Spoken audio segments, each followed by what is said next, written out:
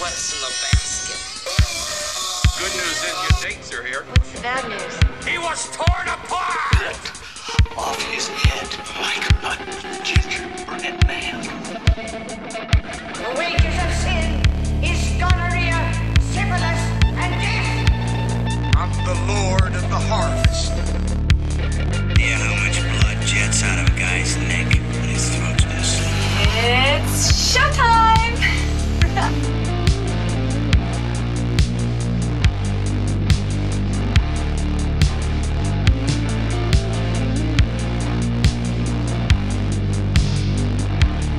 Life mocks me even in death. I'm going completely crazy. We'll see whether I'm crazy or not. Whatever you do, Don't open this podcast. It's got a death curse. Please believe me. You'll kill people. Welcome back to Don't Open This Podcast, your guided tour in the terror. As always, I'm Tim, joined by Mike. And Mike, today, love is in the air at Don't Open This Podcast. I think it's that time of year, isn't it? Yeah, the hemoglobin is hanging thick because we're only a couple of days away from what, Tim? That would be Valentine's Day. Oh, that special holiday. So I think the main thing that we're going to be tackling today is it for Valentine's Day, of course, is going to be our episode Sweetheart Slaughter. Yeah, you guys should look at this as essentially a very Don't Open This Podcast ode to Valentine's Day, which means we're not going to cover what film, Tim? Well, we're not going to be covering My Bloody Valentine. Because you're all expecting that, but we're not. We're not going there. That's a slasher. We're saving it for our eventual 80s slasher breakdown. And we're not even going to cover, what's that other one with the Cupid there? Valentine. Yeah, we're not covering that either. Although I do like Valentine. I do like Valentine, but again, that's a slasher, and there aren't too many good slashers from the 2000s, so we gotta hold that. We gotta keep it in our vest pocket. So we will be covering some of our favorite horror couples, or some of the twisted couples in horror, or kind of horror adjacent in some of these. They're on the fringe. Yeah, I was gonna interject. This episode might be one of our few that kind of cross a lot of genres, because when you think of like killer couples and Sweetheart Slaughter, it spans so many genres. You've got like Bonnie and Clyde, immediately come to mind for like killer couples. You got Mickey and Mallory. We're trying not to go that far out of the horror genre. We're trying to find a few that are maybe familiar to some and a couple that you maybe never even heard of that we're going to pepper in throughout. Yeah, and I think they cover it enough that like if you were in a video store and you were looking for them, you would probably find them in horror, but they can certainly kind of cross into some other stuff. Despite all of my objections, we will not be covering Tammy and the T-Rex. So find us on my Patreon bonus episode of only Tammy and the T-Rex. We might occasionally throw out something like Tammy and the T-Rex, which of course, it is a bombastically bizarre film. And I do think fans of psychotronic, whacked out, how did this get made cinema should check out Tammy and the T-Rex. But I don't really know if I could talk about it for like 15 minutes. That's sort of twisting my arm a little bit. So Mike, what movie could you talk about for 15 minutes to kick this thing off? Well, I could talk about 1998's Bride of Chucky, which we are going to talk about. But before I get wrapped up in all of our slaughter, I did want to point out one thing. We did get some great feedback on our sequels that never were. And I just want to throw a friendly shout out to a fellow podcast that if you were a fan of that episode, you guys might really enjoy this podcast. They're called Shoulders of Giants, and you can find them on Instagram at ShouldersPod. It's just ShouldersPod. And basically what this podcast is, it's these two guys, Jimmy and Sheppy, and they basically, their whole podcast, every episode, breaks down what if sequels. So it's like alternate sequels to some movies that have them and sequels to some that don't have them. But these guys run every corner of cinema, from like Monster Squad to Ferris Bueller's Day Off to like Flash Gordon. And I just think, there's more than enough love to spread around. And if someone's into that, it's a well-produced show. But getting back to our show, Bride of Chucky, man. 1998, Ronnie Yu directed. Yeah, the start of Tiffany and Chucky, the horror cinema's Joker and Harley Quinn, pretty much. Yeah. With a bride like her and a groom like him, the honeymoon was bound to be killer. Bride of Chucky, rated R. Friday, Chucky gets lucky. I mean, do we need to give you guys a background on Chucky? Probably not. How about first one is a straight up wonderful slasher about a killer doll. Not a lot of comedy. The second one is probably my favorite. I think. I really like part 2. It's the advantage of a lot of sequels in terms of you get rid of the origin and now it's just, okay, we've already had that set up, so just get to the action. Now, the third one, they did that thing where Chucky was popular and they rushed through a sequel. I think it was a year later or something like that.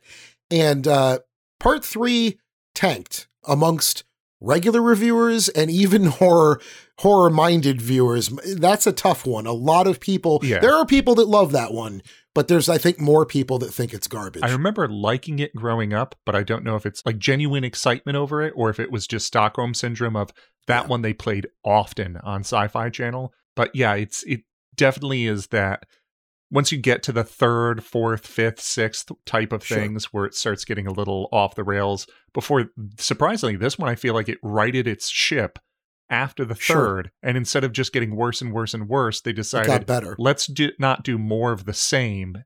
Let's try to switch it up, and this one ended up being like more meta, more self-aware, like it's a little bit more playful. I hated this one when it came out, because I was used to the other 3.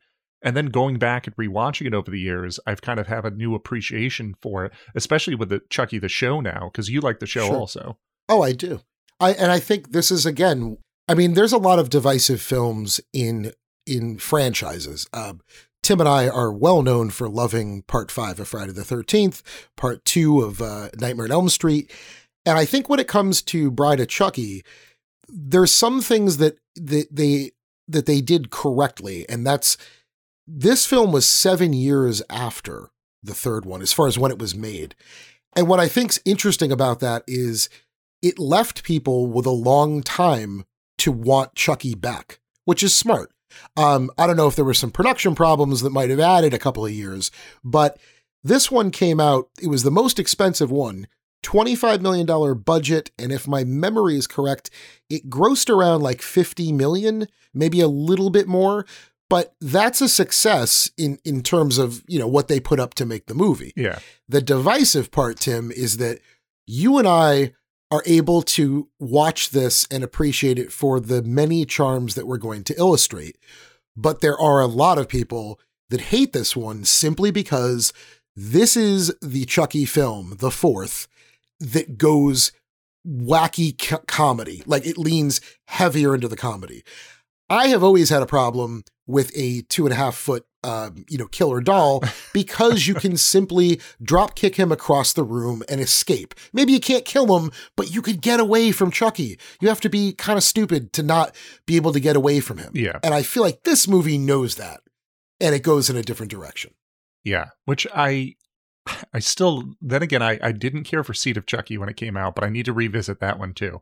But at least Bride, you're right. Like most of the movie, it's horror, it's slashery, but they definitely play up all of the fun aspects. That this is more of just like a road movie with couples counseling that just happens to be a horror movie the entire time. And this plays, I think it plays off something. It does something that was pretty fresh then that's kind of played out now, but callbacks and nods and inside jokes. Back when this movie came out in 98, you didn't go see a horror sequel and have it be like a bunch of, as South Park calls them, member berries. It wasn't like, oh, remember this, oh, remember that. And in this movie, I mean, horror fans will catch a whole slew of pretty obvious nods. The fact that they kind of work in the first few minutes, you see Michael Myers' mask. Yeah. You see Freddy's glove. And I think you see like Leatherface's chainsaw. Yeah, there's those a are chainsaw like sort of, next to a hockey mask. Yeah. So those are like, it's almost like hinting that this takes place in this world, like that it's one big modern slasher universe where they're all together. But then they get a little tricky and they start throwing some more. I mean, like there's a spider named Charlotte. I don't know if I'm reaching to think that that's probably Charlotte's Web. But doesn't a certain actor that we both love get hit with some nails? He sure does. Yeah, we have the late John Ritter as the detestable Chief Warren, who unfortunately gets well, not unfortunately, he's terrible in this movie. He gets killed with nails, and then Chucky does that kind of like a second glance. Looks kind of familiar. Why does that look so familiar? See, now that's the work of a true homicidal genius. Not bad. Or an amateur. And then just kind of shakes it off, and I like it. They never really play the joke heavy. It's just kind of like if you know what he's talking about, you know what he's talking about, and it's kind of funny, and then they just move on, which I like in this. It doesn't hit you over the head with what it wants to be funny. Right. This, I love Tiffany and Chucky in this one specifically. Yeah, all horror references aside, yeah. Now to the meat of the story. So the whole thing of Tiffany, the former lover of Charles Lee Ray, who is searching for all the parts of the doll, and she's putting it back together, and she's trying to conduct the magic spell to repossess that body to bring him back. And as she does, the whole point is she wants to be with Chucky. And then it's the combative nature of Chucky being Chucky. He doesn't want to be tied down. He's just always in it because he wants to murder people. But then over time, kind of easing off a little bit with her, but then also then constantly being combative with her. That It's this back and forth the entire movie that they play it like a married couple between the voice work of Jennifer Tilly and Brad Dourif, which both of them terrific in this movie. Yeah, they're awesome. And we'll kind of get a little bit, well, we could do that right now, actually. Ronnie Yu directed this film, and he's like a Hong Kong director with a very broad spectrum of films that he has worked on. I feel like most horror fans will know him and possibly hate him for what he did with Freddy vs. Jason. I'm sure some people love that film. I'm in the middle. But he made a lot of crazy movies. Some of them were pretty well known, like Fearless, and some of them were extremely unknown, like The Trail and Legacy of Rage and Warriors of Virtue. I actually think The Bride with White Hair is a really great movie. And he re-teamed with the cinematographer. His name's Peter Paw. He actually shot Bride with White Hair and a bunch of other films. Really top-notch cinematographer in the Hong Kong movie-making scene. But because of that, Tim, you gotta say, like, they take that $25 million, which is actually a pretty good budget for a fourth film in a killer doll sequel, you know? And they do craft a look that, while a bit dated, I mean, it's got a 98 kind of feel. It's very blue. It feels like that, like right around the millennium kind of slickness to it, though. Yeah, that underworld kind of look to it. But it's wacky, and I think it fits the movie, and I don't know how else to put it. Watching it as an adult versus like when it first came out, you know, I was still an adult, but I was a lot younger. I kind of could appreciate it more of like, these two, like the team of Ronnie Yu and Peter, you know, the cinematographer and the director, they really do, in addition to the production designer, really craft the look of a movie. And this film does have a nod to like Hong Kong action look, but it is an over-the-top, bombastic, like slasher movie with a lot of blood. Yeah. And you also have Don Mancini pulling, I think, writing duties. I'm pretty sure he wrote the whole script on his own. I don't think there was any help or anything. Yeah. So Don Mancini, for those who don't know, if you listen to our Importance of Queer Horror, he's an openly gay man who created Chucky and has really been the force behind him in terms of him coming back and everything. And I think Bride was probably more than just a nod from Mancini to go a little crazy. Maybe even hearkening back to James Whale doing his thing and stretching his legs, creatively speaking, with Bride of Frankenstein. There might be, you know, a deep connection there between the two. I think Don Mancini deciding to go in this direction after such a long break from Child's Play 3 breathed life back into this. Because like you said, I feel like if it was just, oh, we came back and we're going to just do now Chucky's just killing people and it's going to be another thing and it's just another one in the Child's Play series. It would have felt so much like so many of those other like series that then you end up with like the like Puppet Master 6 or something like that, where it just, it's more the same for the most part here and there. This, at least, like, it changes the dynamic of Chucky as a character. It's like introducing that, yes, you can have your horror and introduce comedy into this, because at the end of the day, yes, it's a killer doll. But then it does that long enough that they get weird enough that then when they decide to then do the kind of like the reboots later on of, okay, now we're going to keep all of that, but twist it a little bit, and we're going to go into like the Curse of Chucky or all of the Cult of Chucky. Now we can do more of the horror angle again, but then start incorporating back in some of that comedy and all of this background when they get into the Chucky series, that it became this weird thing that exists in all of these states, but never just seems out of place. Like, all of the movies seem good for the most part without ever seeming like, oh, that's kind of weird. I think Tim is totally correct, because whether you love or hate as a fan the trajectory of the films from Bride onward, if they stuck to the formula, it would have been like a Puppet Master, like you're saying. All of the sequels would have just been utterly forgettable, because it would have just been repeating the same thing. And whether people hate where it went or embraced it, it is a strange series, but you can't deny that it's not entertaining. It keeps you enjoying your time with it. It's a scant 89 minutes. I really don't even think it's like an hour and a half. It's like 89 minutes. And you have characters like the late Alexis Arquette plays this character, Damien Baylock, which I love. We were talking about references. Damien is in Damien from The Omen, and Mrs. Baylock was the evil nanny. So they kind of combine these two characters. And I know Mancini was a massive fan of Jennifer Tilly, primarily from her role in Bound. And Bound is a wonderful film that Tim and I have mentioned a few times. Yeah. But that was pretty acclaimed film. So she was a bigger B actress, I guess. You know, she wasn't an A-lister. But apparently he wrote this script with her in mind for everything dealing with Tiffany. And all he had to do is get it in her hands, and he didn't think she was going to be down for it, but she embraced that shit from day one. I think she actually did a lot of her costuming herself because she really was into this character. And when you think of Tiffany, the second I think of Chucky, I immediately think of Brad Dourif, even though I know it's a Kevin Yeager effect of this doll. It's still, that voice is absolutely, it's Brad Dourif's character. And I think Jennifer Tilly's like raspy, ultra sexy vixen voice, it transcends, you couldn't put any other voice in a silicone puppet and still have the voice command the puppet the way Jennifer Tilly does. Thank you, doll baby.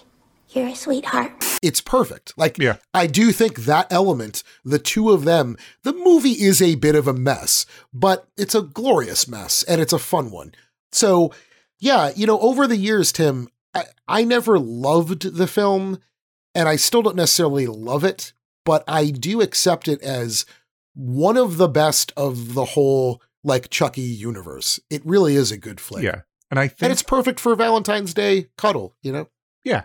And I think having the series as the bookend on the other side of all of this is what really enhances this section of the movies, because they have the fun with this, then they go back to the horror, but then with the series kind of combining all of that together and bringing all those characters together, it kind of melds it and meshes it, that then you appreciate this more, because it's, okay, well, now we get to see the continuation of the Tiffany and Chucky kind of love story and hate story and all of that from there. So if you saw Bride of Chucky and you love Tiffany and you just haven't watched the rest of the series, definitely go at some point after you've watched them and check out the series Chucky. Yeah. Because it's perfect.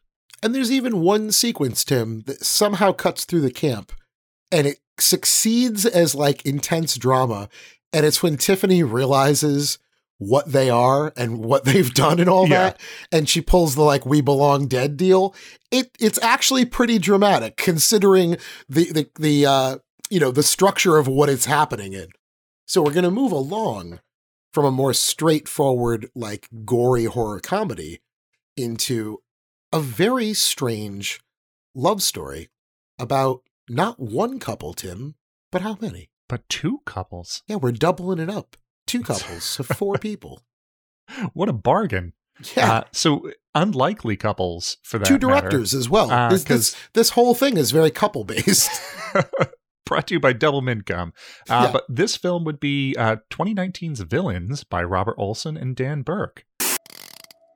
This is a hell of a predicament we found ourselves in. I used to be a salesman. I could read people. Now, I'd like to take a stab at selling you. Judging by the broke-down car and the sorry state of my front door, I'd say both of you are on the lam. Everybody get down! Next stop, Florida! How'd I do? That was amazing. I feel like I might be able to read people just like that. I'm gonna try right now. Your clothes look expensive, and this is a pretty house. But you know what I think the most telling thing about you is? Come on, baby, there's nothing down here.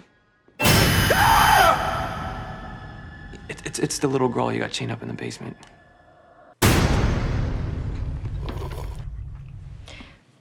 So are you guys gonna kill us, or,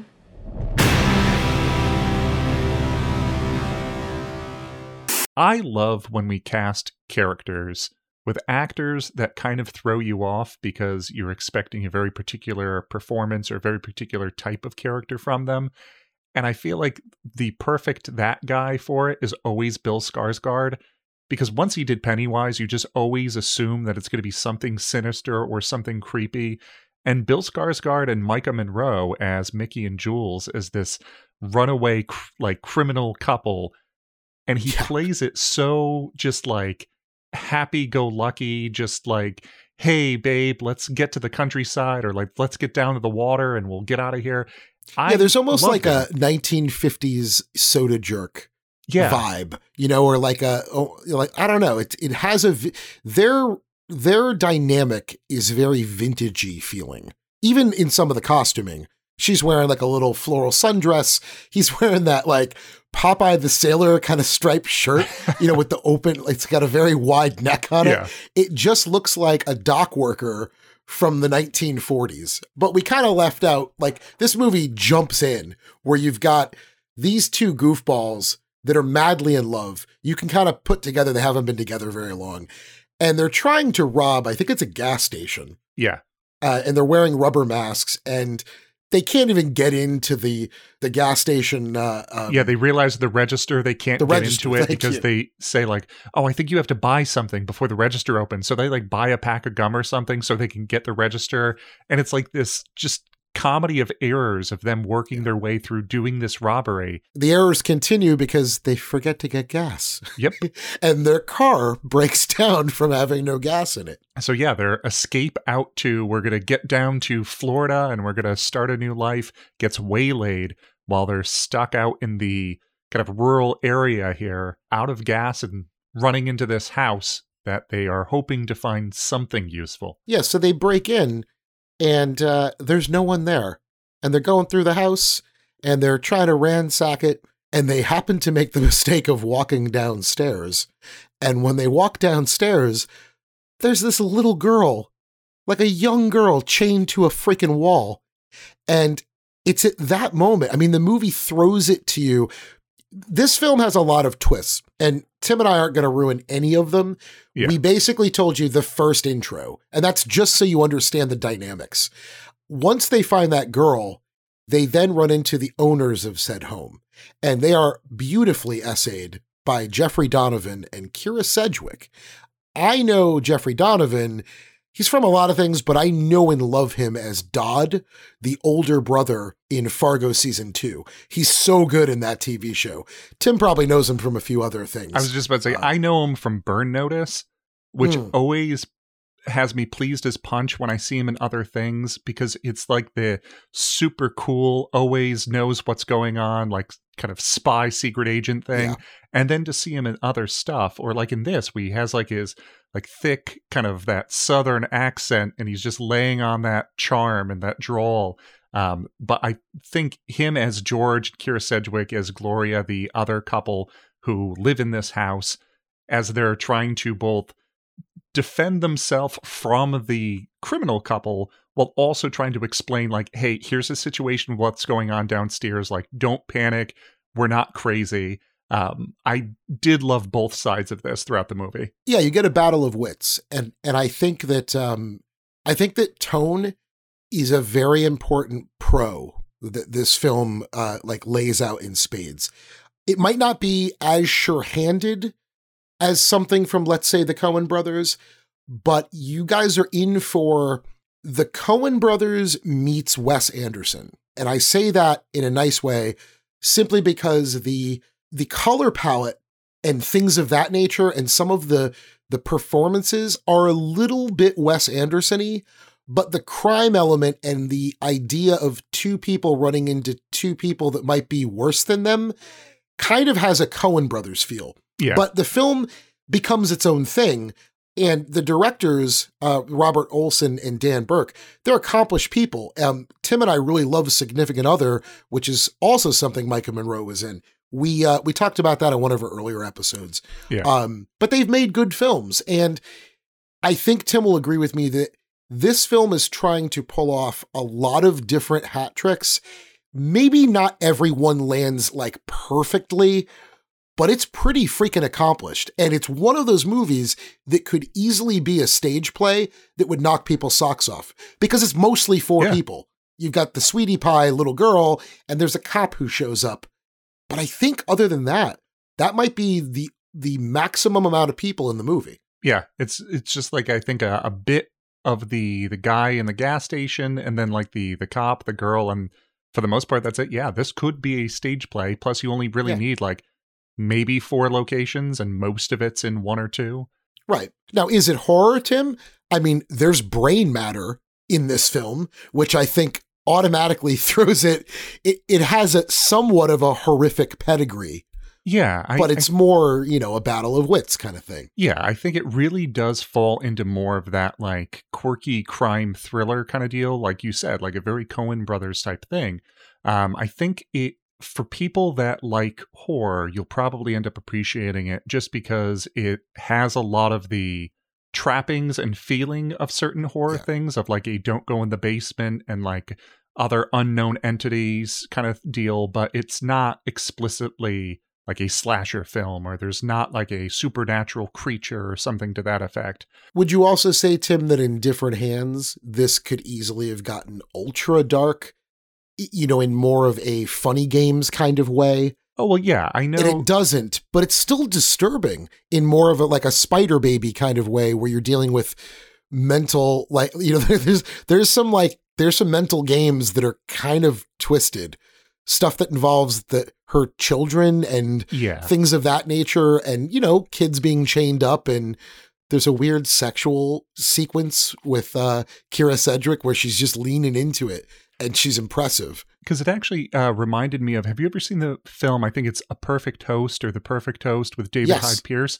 Absolutely. It gave me kind of those vibes of, there is a fun playfulness to it, but at the end of the day, there is that like sinister aspect of, yes, we're tiptoeing around the fact that this is still a deadly serious situation. Just we're adding that quirkiness to it. I know that I laughed at almost every bit of gallows humor that it throws out.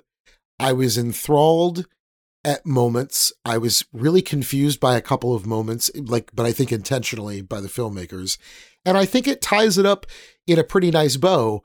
And it's also one of those movies that I think would work really well for a couple who has like a warped sense of humor. It's like a perfect Valentine's Day, like date night movie to watch after dinner. So that's why we threw it on here. Yeah. And I think it does the great act of, by the end of it, you will care about what happens to Mickey and Jules. You will enjoy their characters and kind of be rooting for them, which is why I think it does its job well in that regard. Yeah. Although, if you have your tongue pierced, you might want to remove it before you watch this movie. Jules, please stop doing that thing with your tongue stud. You're going to ruin your enamel. Sorry. Where is our Lover's Lane taking us next, Tim? So we are going to have to hop a flight for this one because we're going overseas to Stockholm, where Who exactly is going to find us there, Mike? We're going to watch one of our favorite films, Let the Right One In, from 2008, directed by Thomas Alfredson, based on a 2004 book by John Lindqvist. One of the best horror fiction books I've ever read, by the way. I don't often push novels on people, but if you're a reader, John Lindqvist's book, Let the Right One In, awesome. And this is a Swedish film that takes place in 1982 in a Stockholm suburb called Blackburg. And this film I have cited in the past as being one of the purest, most wonderful adaptations of a literary source. And I think having a director who understands the material and having your script written solely by the novelist is a smart way to start. And that's what these guys did. And the end result is quite an awesome, a really, really awesome vampire love story. And Tim, I'm pretty sure you saw this many times like I have, and we probably saw it in the theaters and then on video and all that stuff. So yeah, I mean, we've seen this, we've seen the remake, or rather the American remake. We saw the short-lived show that they had for a while too. Yeah, for a simple story, Tim, this fucker's gotten a lot of traction with people remaking it. A quick note for people that are fans of, well, this is Swedish and it's in subtitles, and that's how you should watch it. The remake that Tim mentioned, it's from 2010. It's called Let Me In, and that's directed by Matt Reeves, who's a solid director. That film, the script for that movie was also written solely by, or not solely, it was Matt Reeves and John Lindqvist. So even if you watch the American remake, which technically, Tim, is not 100% American because it's a Hammer film, the British company that we love. Interesting. They came back and they did a few films, and that was one of them. But there's no British accents or anything. It's shot in America. But it's a pretty cool, reboot kind of retelling. Yeah. Not quite as different as I was hoping it would be. It almost is sort of a remake in some ways of the film Let the Right One In, which I think is kind of a letdown. It holds it back a little. Yeah. But Chloe Grace Moretz is the young girl in that. But we're not talking about Let Me In. We're talking about Let the Right One In. So we're gonna jump back to Sweden. So the whole movie, if you're unfamiliar, is Oscar is this young kid in Stockholm who's kind of the outcast of his school. He gets bullied all the time. He gets kind of roughed up all the time. So he's kind of has this disgruntled attitude. But he ends up finding friendship in this odd new neighbor that moves in, who he finds outside at night just walking around in the snow. He ends up kind of befriending them because they also have this outcast sensibility, but there's something a little more peculiar going on with that neighbor. Yeah. There's a lot of hints, and they're not too subtle. I mean, when you see a 12-year-old girl wearing just a tattered nightgown with no shoes on, sitting on a little, a kid's jungle gym in the snow, like Tim said, you can kind of put together that she might not be completely human. And they do hint on more than one occasion and in more than one way that Oscar may very well be a serial killer in the making. He is in no way a killer, but he lives such a barren life. And when you talk about production design and all the elements of a film coming together, this film is not trying to tell a bright or vast story. It's telling a very, very honed in personal story. And I think everything works in tandem with this, where you have a really haunting, drained of any joy kind of score. It's a very minimalist score by a guy named Johan Soderquist.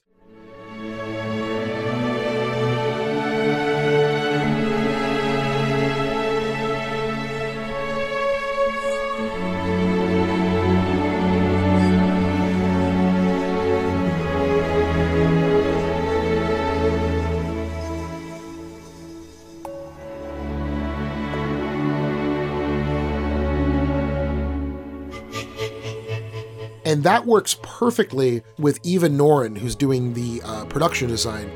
It's so drained of color and joy. It's just this, you feel that all of these people are living a really rough life. The buildings are all concrete. You got snow all over the place. Tim and I are suckers for snow. It's just drained. It's shot so beautifully cold.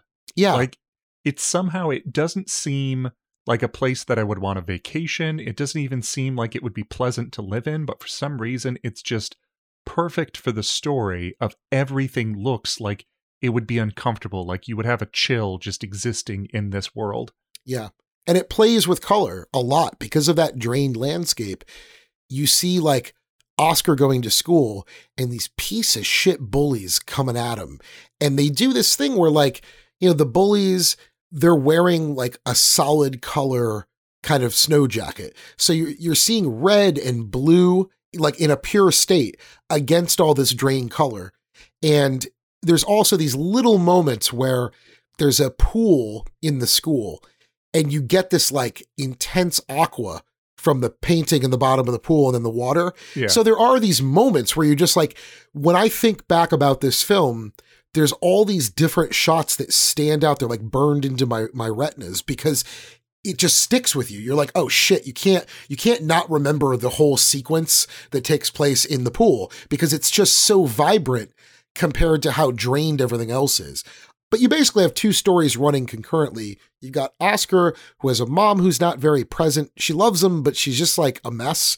And he has an alcoholic dad who they're divorced and his dad lives kind of far away.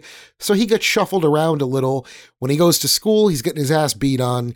And then when he comes home, he's chatting it up with this really strange chick who like, he mentions like, you smell funny. And he says things that are very honest the way kids talk. But it starts getting darker very quickly because what's the other storyline going on? The other storyline is there's a series of killings going on in the town that is kind of startling people. And it's all based around a bunch of hard drinking, like blue collar types that are hanging out at like a certain bar, and you get to meet some of these locals. And I would have to say that one of the coolest sequences is when you get to see this first sort of murder occur.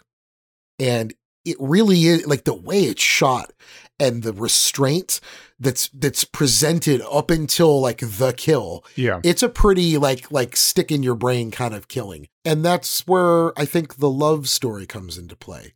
Two outsiders finding each other. They're kind of in a doomed from the beginning predicament. And it kind of pulls in a generational element as well. We haven't hidden that it's a vampire movie, so I think any horror fan could piece together that vampires sort of need their familiars, and there is a gentleman named Hacken who is presented at first as Elle's like sort of dad maybe, or uncle, but you soon find out that he kind of isn't a family member. He's more so someone who's looking out for her and enabling her to still survive. And it's hard because, again, I feel like most people, it's a simple story. It isn't like there's these massive revelations that occur. It's just the way that it's presented and the way it unfolds. I mean, I love like you said, like it's not really a romance. Like it's not a romantic love. It seems like it at times, but for the most part, it seems more like a shared loneliness. Love. Yeah, which is sad.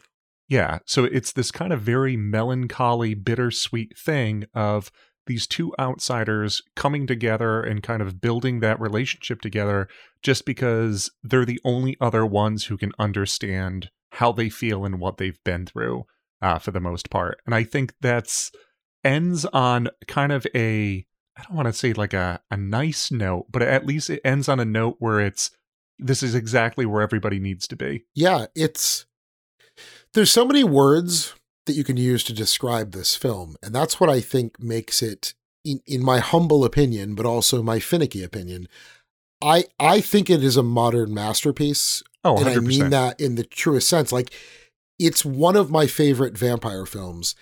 The fact that last scene, it hits you in these different levels. It's haunting. It's fucked up. It's also like calming. And it feels inevitable. There's all these different layers to it.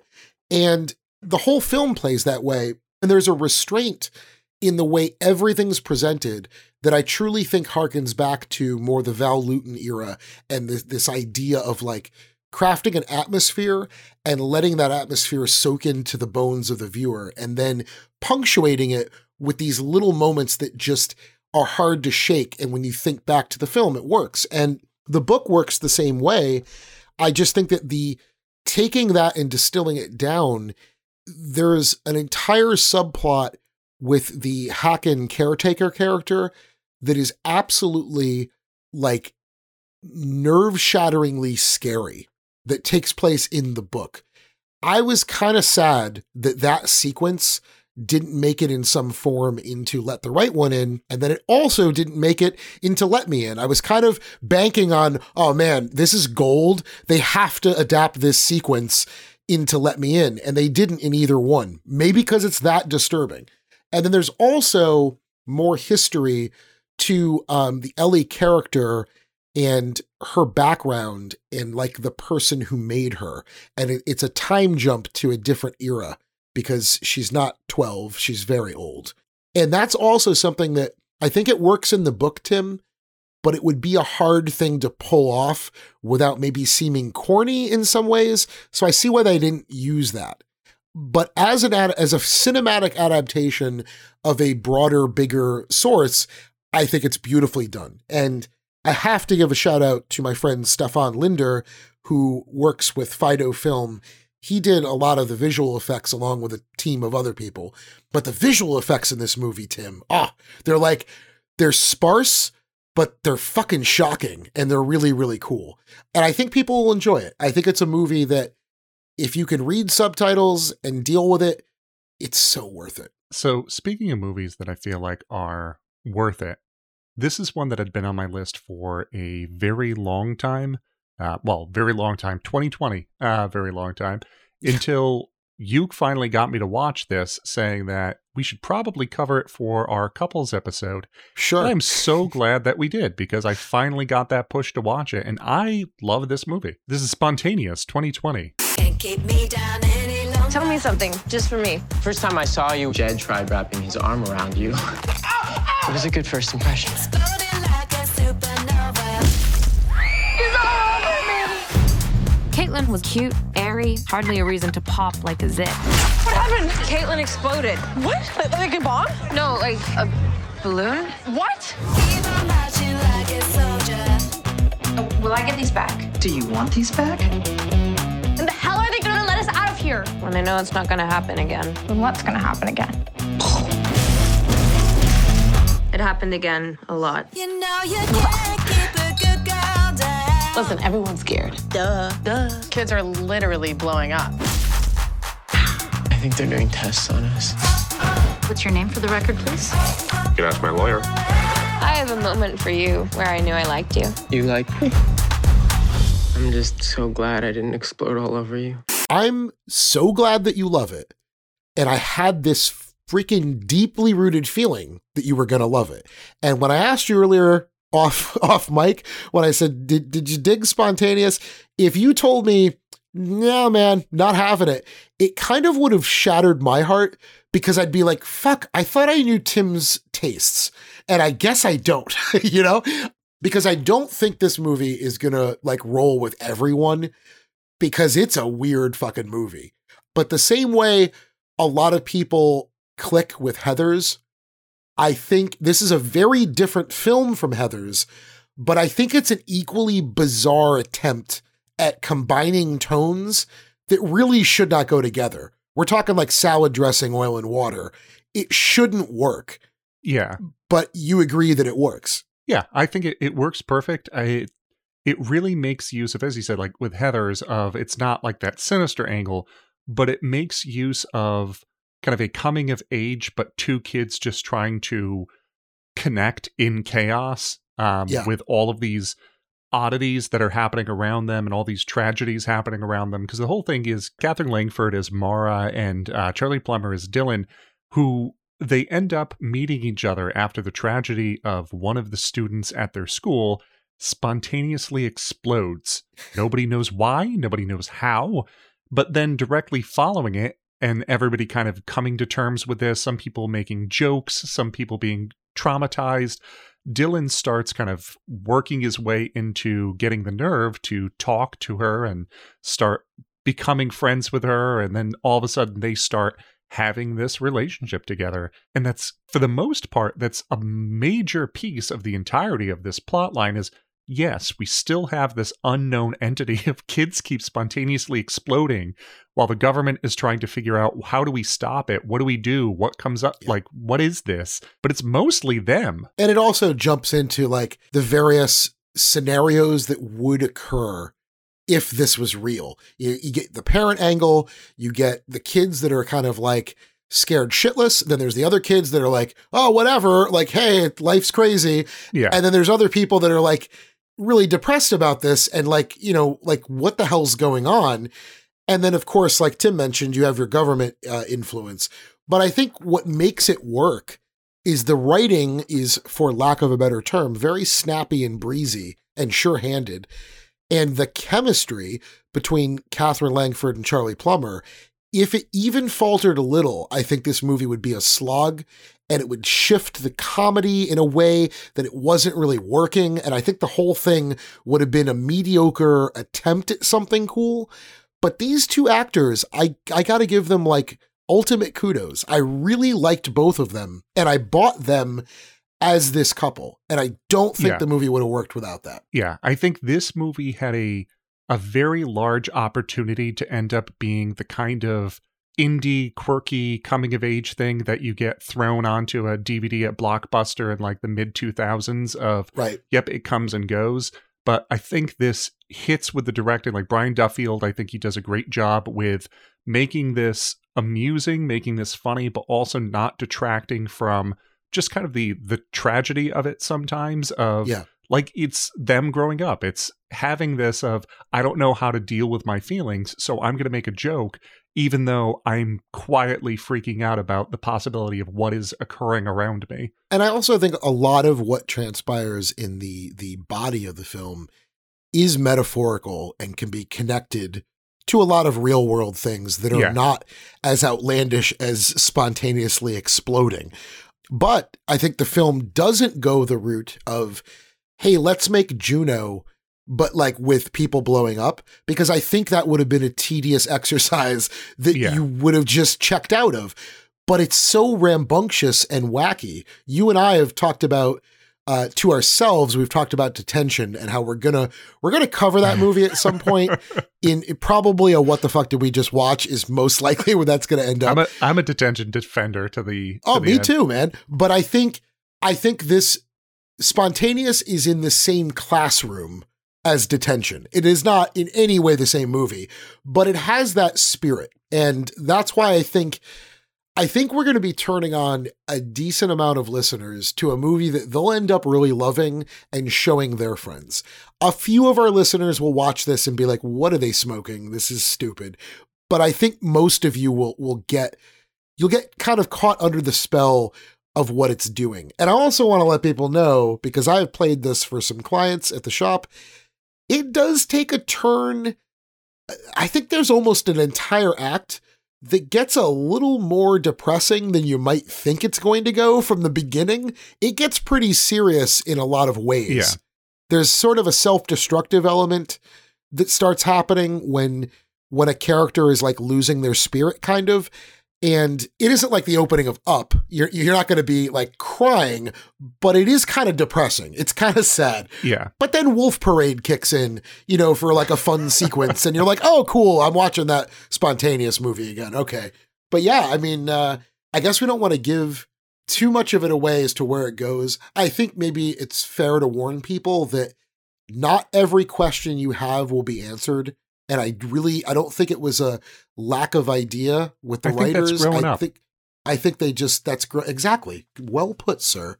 That's growing up. You're not going to get the answers to life. So, I mean, if you want to watch this and think of all the spontaneous explosions as like the metaphors for like the people you went to high school with and like which ones aren't around these days, of which ones were lost to various things over the years, and how do you wrap your head around that while you're going through these, like in your, my 10th anniversary, we're getting back together and seeing so many empty chairs.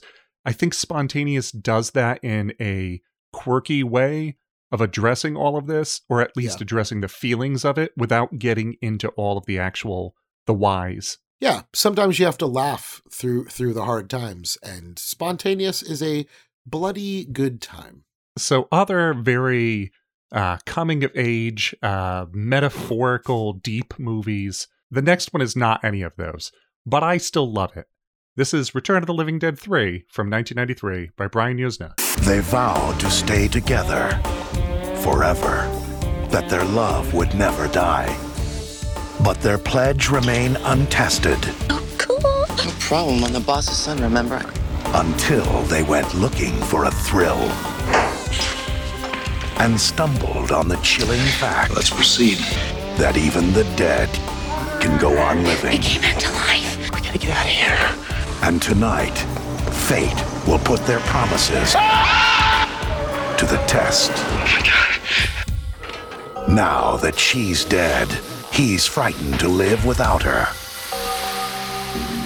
But bringing her back is terrifying. What have you done? If she attacks him, he becomes like her. I just get a little confused sometimes.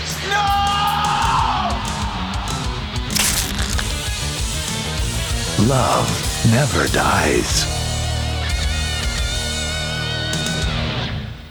Yes, and I'm going to ask all of you to put your brains in blender mode and just imagine Romeo and Juliet meets Sid and Nancy, meets Deadly Friend, meets Reanimator, meets the third installment of Return of the Living Dead as well. So if you kind of mix all those in a Brian Yuzna blender, you get this fucking weird, like perfect 1993 oddity that is Return of the Living Dead 3. Yeah, which I think at the heart of it has a very basic premise. The whole thing is J. Trevor Edmund is Kurt Reynolds, the son of a colonel who is running a military operation, and he's spending time with his girlfriend, played by Melinda Clarke, as Julie. And the whole thing is there an ongoing operation from the Return of the Living Dead gas that they ended up having, and they're doing tests. The old trioxin's back. The old trioxin. They're doing tests on what can we use this for? How can we reanimate bodies? How can we kill them? How can we make a use of them? And unfortunately, there is a tragic motorcycle accident that can entirely be avoided, but they didn't. Yeah. So now he has to bring Julie back from the dead using the trioxin. And it just so happens that before her death, they had to go and peep on what they're doing up in the in the government facility, and they just happened to see a guy getting reanimated, a corpse. So that sticks that in his brain of what could I possibly do to get good old Mindy Clarke back to life, and he sneaks back in and revives her. Which I'm glad he did, because Melinda Clarke as Julie is one of my favorite parts of Living Dead series.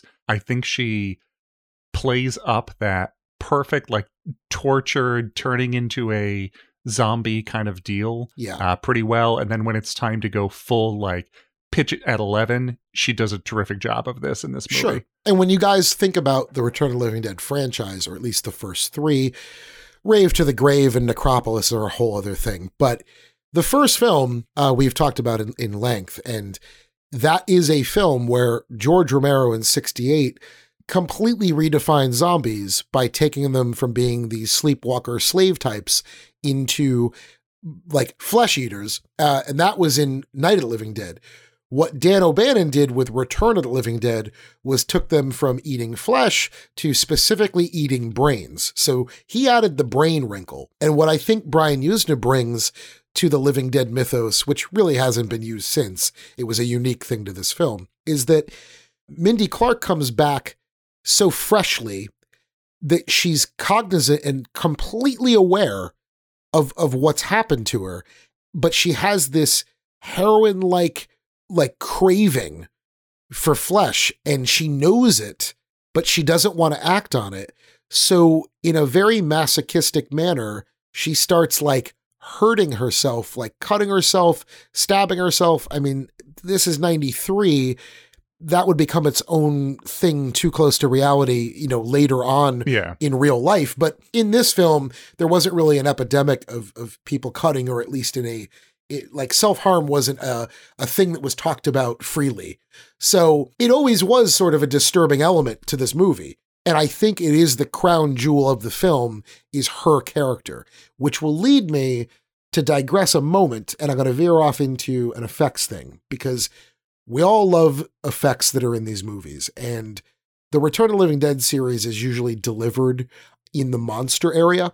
Something that you guys might notice when you're watching this film, there is sort of a disconnect in some of the design work.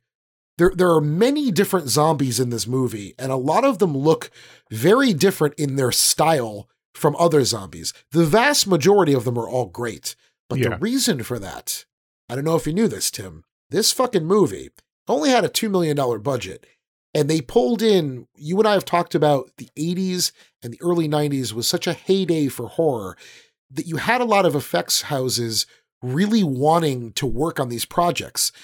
It was actually like the excitement of working on the film was first, and getting paid the right amount was sort of secondary. So a lot of these places would sort of bend and make less money because they wanted to work on this stuff. So there was no less than 5 different effects houses all working on this film in different locations and finishing up the work. So you had Steve Johnson's XFX was doing one grouping, and then you had these guys, Wayne Toth and Norman Cabrera, who are both very talented. They were together doing their own thing with a crew. Then you had Max Effects.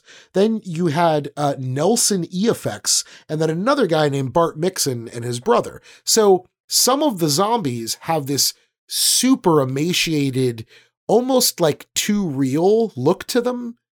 And then you have other ones that are more like Brian Yuzna, Bride of Reanimator type of look. Yeah. And I think it all works as a great hodgepodge, but the sequence that is the standout sequence is Melinda Clarke going full Hot Topic, zombie girl. And she's sticking all this glass and all of these pieces of metal into her skin. There is no logical reason. I mean, yes, there's the pain thing that we talked about. Yeah, but it's you can do it without specifically some of the elaborate things she does here. It's designed in almost more of a Cenobite feel. Yeah. But I gotta hand it to Mr. Steve Johnson because he's the guy responsible for that. And there were over 100 individual prosthetics for this makeup.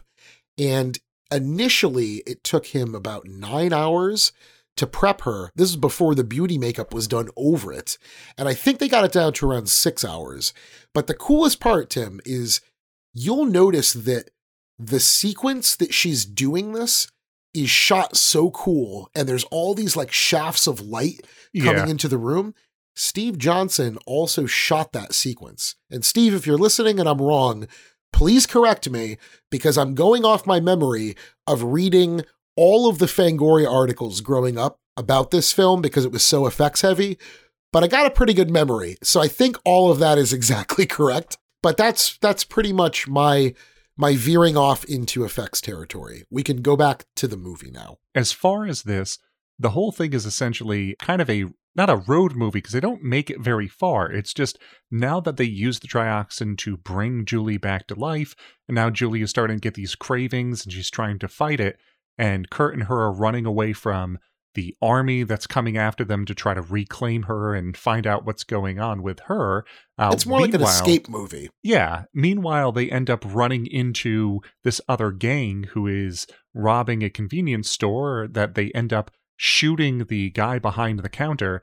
But now because they were seen, now they're also hunting them down, which is this whole other aspect of them not making it to where they want to make it and start this new life because they have all these different parties hunting them down in town. It's also an excuse for Julie to have victims, and for some zombie mayhem. Yeah. And if you're watching Return of the Living Dead 3, you want zombie mayhem and you get it. So I know a lot of people, Tim, that I know that like this movie, they kind of point out their least favorite part is the whole like sidelining it into the sewer. There's like a whole protracted sewer sequence. It's kind of an ugly sequence. Like it's not the most exciting in terms of... I do love Riverman though. But exactly. I was going to say, for every shortcoming, this movie has a knock it out of the park. And there's a character named Riverman that we think you guys will really enjoy if you've never seen the movie. First time, so that's Basil Wallace as Riverman in this movie. One of my favorite characters in horror movies, just because I just love him as Riverman. But when I first saw Barbarian for the first time, and then there's the other guy who shows up who lives like out by the towers and things like that, I immediately thought like, this is their Riverman. He's going to be their Riverman. So yeah, but he's a really great character, and that initial zombie or the corpse that gets reanimated, he was actually a homeless person that they picked up off the street and gave him dinner and paid him and stuff and put him in prosthetics to be this character. But he is bone thin, and it's really a creepy effect seeing him in the movie. But it's kind of it's a hodgepodge, like it's a Brian Usna film. Like there are moments where, Tim, you know, the whole sequence with the extended the spine column. And all, yep. Yeah, that shit almost feels more like it would be at home in a Reanimator film or From Beyond, but it makes for a really fun entry in the Return of the Living Dead series. Which, like you said, even like I haven't seen Rave to the Grave and Necropolis and whatnot in years since they came out, but I remember it being like, yeah, I watched it. It's fun and that's it, but it's not good. It's not memorable. But exactly. But at least the case of the Return of the Living Dead 3, I think this goes back to something like Bride of Chucky of, instead of just giving you more of exactly the same, they change the formula enough that it ends up becoming this oddity of, yes, you definitely know which one of the series Return of the Living Dead 3 is that separates it from all the rest. And I think it really is just because mostly Julie. Yeah, I agree. She's the shining and moment. Kurt's there too, but mostly Julie and kind of their relationship throughout this, because it really is this kind of tragic love story of her. Essentially, I mean, she's dead at the very beginning, and it's just Kurt kind of coming to terms with this throughout the entire process. And I gotta say, Tim, weighing in my mind, the third one is the end. So I see it as a bookend where you've got the first Return of the Living Dead, and then it ends sort of, for me as a fan, with Return of the Living Dead 3. And the way the first one, very 80s in terms of the styles, and you've got this dyed-in-the-wool punk rock soundtrack. When I think about part 3, it's very, very 90s. Like pure 90s, the hairstyles. And they keep they sort of keep the dynamic of like Freddy and his girlfriend from the first movie and that sort of doomed love. It's almost like they're rebooting that love affair in a different way in the 90s. And they're ditching like the punk soundtrack for a very alt rock metal, like 90s soundtrack. Yeah. Like My Life with the Thrill Kill Cult reminds me of being a kid in the early 90s going to school and stuff, and that's in this film. So it is it's a crazy time capsule to the early 90s with zombies and a couple. So fits in our deal here. So Mike, I was disappointed that movie only had one couple. Yeah. Can we get more? I think I could up the ante. I could give you 2 couples. 2 couples? What if we wanted 3 couples? Well, you're going to go all in with 3 couples? I think we could do 3 couples. What movie do we have with 3 couples? I think we might have a Perfect Getaway from 2009. Thousands of couples come to Hawaii to celebrate their love. Mind if we tag along? Yeah, are you kidding? But this is no vacation. One of us isn't who they say they are. We got us a shadow. Where are you? What are you doing here? On August 7th. Nothing bad ever happens in Hawaii, right? A Perfect Getaway. Rated R. In theaters August 7th. Directed by a guy whose name I couldn't pronounce if I tried. Tui? He is the man that has made the only Vin Diesel vehicle that I could sit through beginning to end. And that's Pitch Black. I do like Pitch Black. I don't like it as much as when I go back and watch it, but I do enjoy Below. And he made The Arrival with Charlie Sheen. Oh, the aliens with the legs that pop in the other direction. Yeah. That movie had a lot to offer. It's sort of hampered by like when it was made and the fact that computer effects were really bad back then. But A Perfect Getaway, Tim, I think we're going to get some shit for this one because I always liked this when it came out. And then I rewatched it. I put it on for a client about a year ago and they loved it. And then when we talked about it, I said, fuck it, I'm going to rewatch it because there's an unrated cut that's extended and then there's a theatrical cut. Hadn't seen the unrated cut in a while, so I rewatched it. And after that, I decided to make the mistake of looking it up online to see what others thought of it. It's not a very well-liked movie, but I think it's misunderstood. Yeah, I think it is a fun little kind of whodunit, not really a slasher because it's not kind of constant killings. It's more of a whodunit with the slasher instances happening like off screen or in the background of all of these couples are on this island. Some of them are enjoying their honeymoons, but there's some killer who is bumping people off and killing these couples on this island during all of this process. And we have some fun couples in this. I do love the entire cast top to bottom.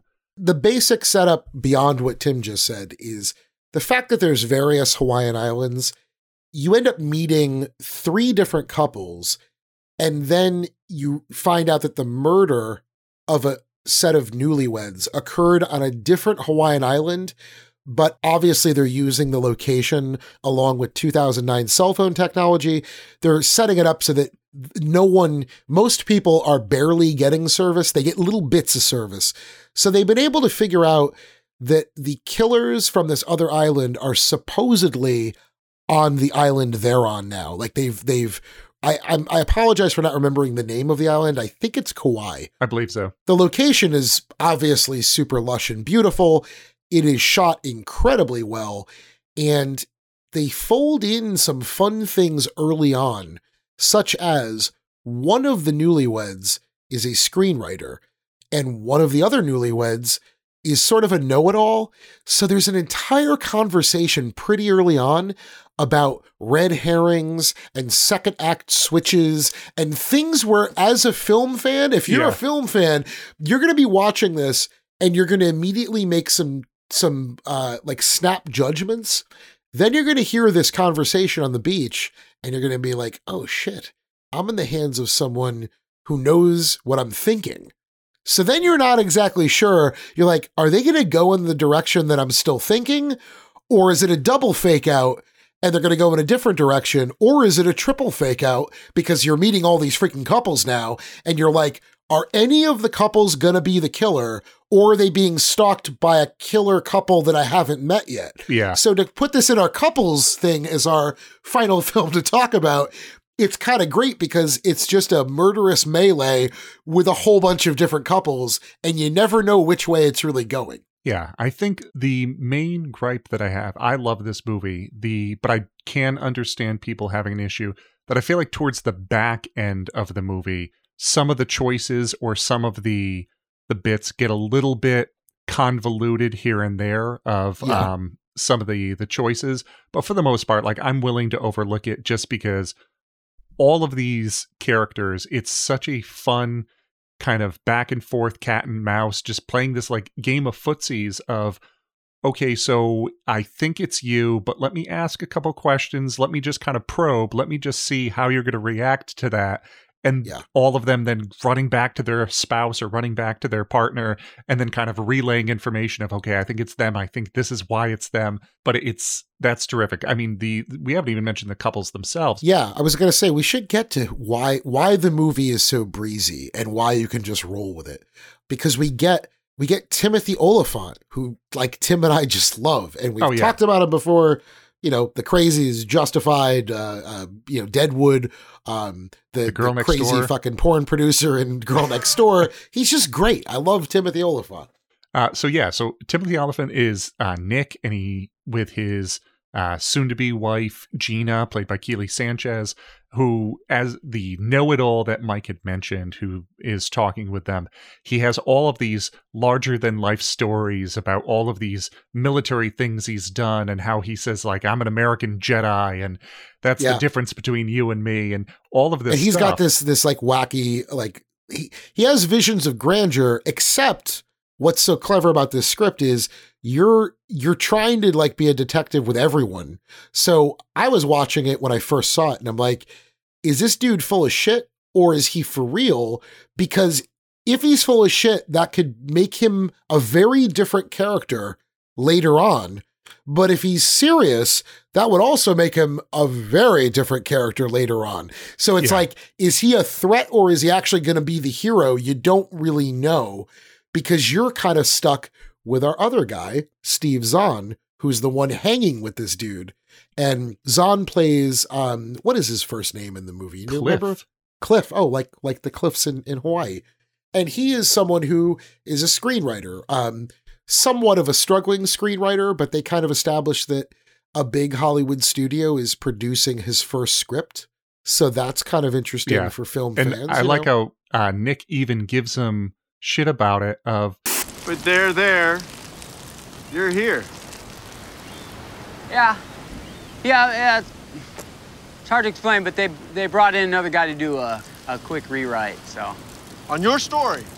Yeah, just a 2-week punch-up. It's common. Yeah, how long ago was this? 9 weeks, yeah. Oh, no, that's fucked up. That's your vision, Cliff. That's your baby. You can't let him get away with that shit. He's got these agents, and they don't fight for him or anything. Yeah, like even on vacation, he won't give him a break here. Yeah, just let this guy enjoy his vacation. And then you got Sydney, who's played by the lovely Mila Jovovich, who I have always felt is a very uneven actress. When she's good, I think she's really good. But I've also seen her in things she just can't carry it. Like I think she was a pretty lackluster villain in the reboot of Hellboy. I kind of expected more from her in that. And then I guess it kind of hinges on your opinion of her husband's movies there, the whole Resident Evil thing. I think her husband directed a couple of those. Yeah, so Paul Thomas Anderson. Boogie Nights. Very different directors. Paul W.S. Anderson. One made Mortal Kombat, one made Boogie Nights. But Paul W.S. Anderson, all of the Resident Evil films and things like that. Three Musketeers, he put her in as well. I think she can do a terrific job when she has the material to do a good job and she has somebody there directing her properly. I think it might have gotten into autopilot with W.S. Anderson for a while there that really doesn't always click, but I still just like her and I still love those movies. I'm not saying she's a bad actress. Yeah. She's fine. But I think like Mark Wahlberg's a perfect example of, with the right material, I think Wahlberg's great. Then there's people like a Brad Dourif or a Steve Buscemi or maybe even Christopher Walken for that matter. You could give them anything and they just somehow will elevate it. And not all actors are capable of doing that. And Mila, I don't know if she's really capable of doing that, but I do like her very much in this film. I think she gives a pretty layered performance. It's nuanced. It's not like super over the top. Who else is in this fucker, though? There's a couple of people that are going to surprise people when they see this. This is going to be a young, unbuff Chris Hemsworth as Kale, joined by his wife or newly wife, Marley Shelton, playing Cleo. Yes, the unsung scream queen. Yeah. Marley Shelton. But yeah, so they are the couple that Cliff and Sydney run into early on, who Chris Hemsworth is a bit more of a gruff exterior, and Marley Shelton just wants to be their friend and just wants a ride, and they're trying to get across the island and meet up with them. And immediately it sets off these flags for them of something's up with Chris Hemsworth. They're very mismatched. It's like Marley plays like a neo hippie, and Hemsworth is like a really angry UFC wannabe. Like they're not who you would expect to be a couple. Yeah. I think the other two couples are pretty run of the mill, like they fit together, but these guys don't fit together. And then they also keep the red herrings going. I mean, this is a touch of giallo, a touch of maybe Hitchcockian vibe. I don't know if it like rises to any of those heights, but it tries to. And I think it does a pretty damn good job. It doesn't really have replay value because it is one of those films that once you see all the puzzle pieces and all of the different gears spin, I think you get a really entertaining ride. And I think you're kind of jaded if you watch this movie and are like, it sucked. I really don't think this movie sucks in any way. I actually like it probably more than I should, and I don't really know why. I just really like it. I think it's a really good movie. I think it's because for the most part, a lot of the dialogue of Steve Zahn and like Tim the Elephant talking together, or just all of the conversations between Mila Jovovich's character and Kelly Sanchez's character for Gina and Sydney, it jumps between being fun, amusing, and funny, and kind of heartfelt at points that I just kind of like spending time with these couples and spending time with these characters, that even if it's a case of, okay, so some things fall apart here and there's some things that it's like, okay, that line was a little like stilted towards this part. The rest of it just still ends up capturing my attention. I still enjoy it on a rewatch. Maybe so not did like often, but enough. I didn't mean that in like the same way, like if you rewatch, The Usual Suspects or the Sixth Sense or stuff like that, it doesn't have the same punch. I guess I will say a movie with this many twists and turns, it's probably very fun to rewatch it like 6 months or a year later and pay attention to how well did the writers, how well do their twists hold up, knowing what the outcome is from the beginning. Yeah. And Tim and I have seen this more than once. So what I can say is, on a rewatch, it isn't perfect. There's a couple things that stretch a little credibility in a why would a person say this in the way they said it. It's a little convenient, but it isn't like a blaring mistake where you're like, nope, that's a fuck up. This story cannot go the way it goes with what the filmmakers present to you. It can. There's just a couple gray areas where you're like, I guess I won't think too hard about the logic of that one part. I will also mention that the differences in did you watch the theatrical cut or the unrated? I watched the unrated. Okay. What I think is most different about the theatrical cut is the opening credit sequence that involves like found footage, wedding footage. That's a little bit longer. They plug in some, I guess, full frontal nudity. In the theatrical cut, it's some people playing football on the beach. And in the unrated cut, you get your football, it's but like you also get a bunch of weirdos doing like naked, like yoga, dancing or something. And there's some alternate takes and a few little extended parts. I think that if any of you own this, it's pretty cheap to find it. And if you're savvy, you could actually find the singular Blu-ray of this with all the extras. Not only are there 2 cuts of the film, but there's also an alternate ending, which makes the ending a little more darker than the ending that you'll see in both cuts. There's a cut ending on its own that it's a little bit more comeuppance happens than what you see in the other cuts. And the other cool thing is, if you find a Perfect Getaway in this value pack, it's Perfect Getaway as a Blu-ray, and then inside there's also the First Strangers on a Blu-ray, and it also includes the remake of Last House on the Left, which is a pretty solid remake. Not as good as the original, but it's cool. All 3 of those come with all the extra features and all the shit that you would get if you bought them separately. I picked up all 3 of them. I think it was like $20 when I bought it. Like 6 years ago. Yeah. So it's probably even cheaper now. But you could do a lot worse than those 3 movies, on one set together. Yeah. And I think it's a movie that if you like any of this cast, you'll end up enjoying the ride along with them.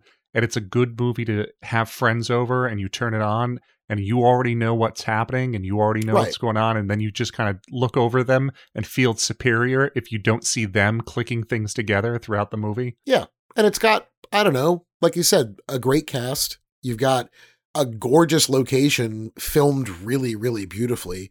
And of course, this is like, there's no CGI filling in of things. They're not in front of a Boba Fett, high def screen, and it shows. They use the landscape. Wow, how did they get all these Hawaii shots? They went to Hawaii. It would kind of be a cool pairing with The Ruins. They're different movies. Oh yeah, but it's got that like yellow, like bastard amber filter, that kind of yellowy tropical look to it. Yeah, so you can watch this with Turistas. Yeah, you could. I want that to get a Blu-ray release. Turistas? That's another weird guilty pleasure. I thought it was going to be like a torture porn thing because it came out around the same time, and like they made it seem like that from the trailers. And then I watched it, I'm like, oh, actually, this has more in common with something like Perfect Getaway than it does with any of the other stuff. So there you have it, dear listeners. A selection of 6 very different weird couple Valentine's Day for those with a yen for the strange. That's our Valentine's Day wrap-up episode. Hey, we can't send all of you chocolates individually, so take these 6 films. And now, your quote for the week. You scared the crap out of me. Want to hear something cool? Sure. Do you know what it feels like to be strangled to death? First, you feel the pressure in your throat. Your eyes water. And you start to taste something very, very sour in your mouth. Then, it's like someone lights a match right in the middle of your chest. And that fire grows. It fills your lungs and your throat, and all the way behind your eyes. And finally, that fire turns to ice. Like pins and needles of ice are sticking into your fingers, your toes, your arms. You see stars, then darkness. And the last thing you feel is cold. Good night, Romeo. So, Mike, if anybody wants to reach us and let us know what your favorite horror couples are or what you're going to be sitting down to watch for Valentine's Day, where would they find us? They can find us on Instagram at Don't Open This Podcast with no apostrophe. And they can find you lurking around with a box of chocolates at Mr. Time. You can find me with a dozen roses over at Foul Signo Art. And they can find us on X. And they could find us on Letterboxd at Don't Open This Pod, or is our Letterboxd Don't Open This Podcast? Letterboxd is Don't Open This Podcast, and the Gmail is don'topenThisPodcast@gmail.com. And you guys should curl up with a good horror movie and some tea or whatever your favorite beverage is, alcoholic or not, and enjoy some of this stuff. We had a really long list, and it was hard to pare down to these 6, and we were going to throw in a little medley at the end with some other recommendations, except we really hope to be doing this podcast for many years to come. So we're keeping them all to ourselves, and we're going to put them on our next year's Valentine's Day Crazy Couples edition. So you have to wait a year. But what you won't have to wait for, if you keep an eye out on our Instagram, we will be having a new run of limited t-shirts and hoodies, and we're also going to be dropping 2 gorgeous enamel pins. So keep your eyes out for those. Ooh. They're coming soon. So in the meantime, if you want to listen to us, do us a favor. Go hoist us upon your friends. Share us. Go on anywhere you find your podcast, iTunes, Spotify, Stitcher, so on, and leave a review and leave us a rating. This way we can get into the hands and ears of other listeners.